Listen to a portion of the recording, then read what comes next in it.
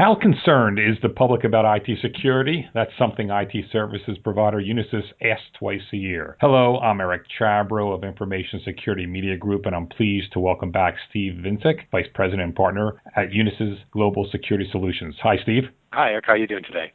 I'm fine, thanks. Since the second half of 2007, Unisys conducts a random survey of American adults every 6 months to gauge their attitude towards security and produces an index that tracks those views. The latest Unisys Security Index for the first half of 2012 shows not only a significant 35-point drop from the last half of 2011, but at 131 is the lowest level since the survey began 4.5 years ago. A rating of 131 means respondents are moderately concerned about security, and since Unisys began the survey, each half-year rating was in the moderately concerned area. Still, such a big drop from one 6-month period to another must be surprising. How do you explain such a drop? Looking back at the previous survey in the first half of 2011, we had a very high score, and we attributed it to a couple of things. One was there was a lot of concern around national security and personal security, and we related that to the Arab Spring, the unrest in the Middle East, in addition to a lot of attention around some very high-profile cyber attacks, such as the Sony cyber attack or RSA, for example. And those combined items really kind of elevated the concern with the American population. Now, looking back at this most recent survey, we're seeing that some of those activities just haven't been as highly publicized, and I think to some extent we're becoming a little bit immune to some of the news around the cyber attacks that are occurring. You're saying the perceptions there that it's not being as reported as widely, at least maybe in the popular press? I think that's right. I don't think the attacks are as reported as much, and I don't think the repercussions are really clear and evident to consumers and to the citizens. For example, with mobile security, if they don't use a strong password, they don't really necessarily relate that to having their data compromised. That's what's showing up in the results of this survey this time around. Perhaps that's why in the survey, when you list 4 different areas, the one that has the least concern, although still within that moderate area, is the security of the Internet, which is down at 119, and that's far below the ones for financial, national, personal security. Is it just a comfort level people have with the Internet that causes them not to be as worried about that as other areas? That's part of it. I think the other part is, consumers are looking for the companies, the organizations that they interact with to do more with security. And they're looking to go to organizations that will provide a higher level of assurance for the transactions they want to conduct online. They're seeing some companies start to do that with the one-time passwords, other types of strong authentication, and seeing that as, a more comfort level in conducting those transactions. Now, the survey identifies the top 3 concerns as identity theft, bank card fraud, and national security as it relates to terrorism. Do you feel these concerns are justified? I do, and looking at identity theft, and I think we still most consumers from the results we see in this survey, we can gather that from identity theft perspective, they're still looking at not necessarily online identity theft or internet-based identity theft. It's more to the traditional types of identity theft that occurs, and that impacts their personal security. And so that, again, is the difference. We haven't really seen, even though we've seen examples where a large credit card processing firms have had compromised personal information, millions of records of consumer information out there, the impact of that really hasn't been seen from an internet security perspective. When you talk about bank card fraud, basically people using your credit or debit card to get money? Right. With bank card fraud, we look at it from a financial security perspective. How are consumers, what are the concerns around bank card fraud? Are they experiencing more of it? And what we're seeing is, as one of the kind of, as we said, the most worrisome issues that the consumers are facing this time around, concerns around bank card fraud, concerns around conducting transactions online with untrusted sources. And so that goes back to having organizations that build a stronger level trust within their processes, within the transactions they conduct online, and protecting against bank card fraud from occurring. Looking at that as a major concern from financial security and tying that back into the personnel and internet security issues. What captures your attention in this survey? I think one of the areas that kind of piqued my interest was around mobility and the use of mobile devices to conduct transactions online, to do more with those devices than we have over the last year or so.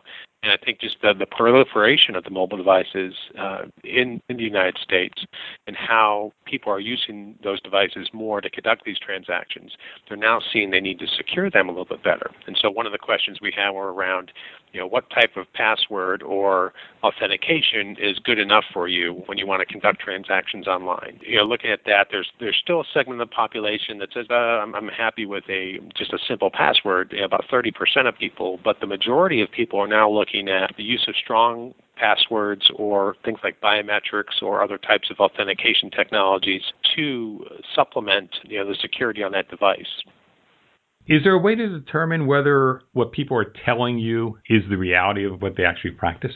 No, unfortunately not. But what we see, though, from the enterprises and the government and on the commercial side as well, the organizations that we work with, the whole consumerization of IT and bringing mobile devices into the workplace, what we're seeing is evidence that people are willing to come in and say, I want to use my own device, and I'm willing to have my company require strong passwords or require my device to be registered with them and the ability to remotely wipe data off of this device because I want to have the flexibility of just using one device for both personal and business.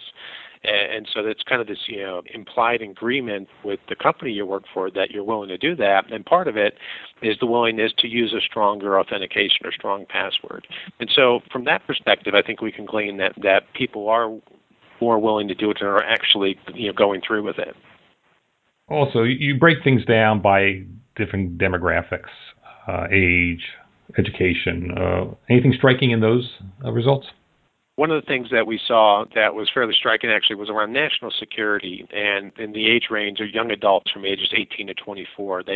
They were seriously concerned about healthcare epidemics that is the most concern for them from a national security perspective. And then the other side is, which was surprising as well, was from a financial security side that the older population in our survey was least likely to be worried about financial security, financial concerns. And so those two were kind of interesting pieces of information I pulled out of the survey. You're asking about the financial security. What is the objective of those kinds of questions as it relates to understanding more about IT security? Good question. The way we look at it is our customers at Unisys, their customers are the consumers that we survey. And so understanding the consumers or the citizens that are asking for these types of services and understanding what they're concerned about as far as security from financial, internet, personal, and national security issues, we can help develop solutions for our customers that will meet the needs of their customers. And so that's why we see the importance of this survey. Now we can go back in and talk to our customers about financial security, talk to them about the importance of protecting their brand online and implementing stronger security measures that allows them to protect personal identifiable information, and they can build that into their brand. And that's something we find a lot of power in being able to go back to our customers and develop solutions that will help meet those needs. A lot of our listeners are people in their organizations responsible for IT security, information risk management. What should they take from this survey? I think a couple things. One is, their customers, when they look at, are they doing enough today to protect their customer information? I think we've had the preconceived notion in the past that people don't want security at all because it's an inhibitor. And some of the results here around, again, going back to like the strong passwords or the use of biometrics, those are areas where we're seeing consumers are becoming a little bit more savvy around cybersecurity issues. And so, forward-leaning organizations have the opportunity to embrace that and to develop solutions that can meet those consumer needs of the security-conscious consumer.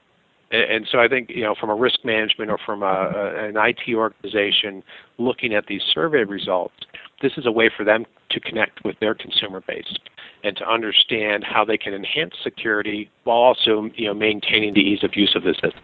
As you indicated earlier, this bodes well for organizations that are addressed with the BYOD, bring your own device phenomenon that's happening, where they can probably ask their employees to do certain things to make sure not only their devices but the IT of their organizations are secure. That's right. These devices are going to come in one way or another, and it's better to have an approach that embraces that through the use of policies, acceptable use policies, and developing the procedures for managing devices in the infrastructure to securely managing those devices. And if you can balance it the right way and work through the process that needs to happen, you can enable the organization to be more productive. Because it's kind of this implied, relationship where employees are willing to go in and use their own device, but they expect to be able to go on Facebook during the day, but they're also answering emails at 10 o'clock at night. And so that productivity gain, I think, still is there, and that's a good case for moving in this direction and embracing it through the right level of security. We don't want to over-secure it. So the results from this survey say we don't want to force complex passwords on everyone, but we want to give choices that makes it more secure for the employees. Anything else you'd like to add? Overall, in the survey, the concerns that we're seeing today and the concerns with regards to the upcoming presidential election, some of the areas that the survey respondents are most concerned about that the presidential election should address. So around national security issues, border security, internet security, and protecting our critical infrastructure, I think those are areas of focus as well, and something that should be brought out into more of a debate and discussion about what is the right level of security for protecting our critical infrastructure around the country. Well, thanks, Steve. Great. Thank you, Eric. I've been speaking with Steve Vincik, Vice President and Partner at Unisys Global Security Solutions for Information Security Media Group. I'm Eric Chabrow. Thanks for listening.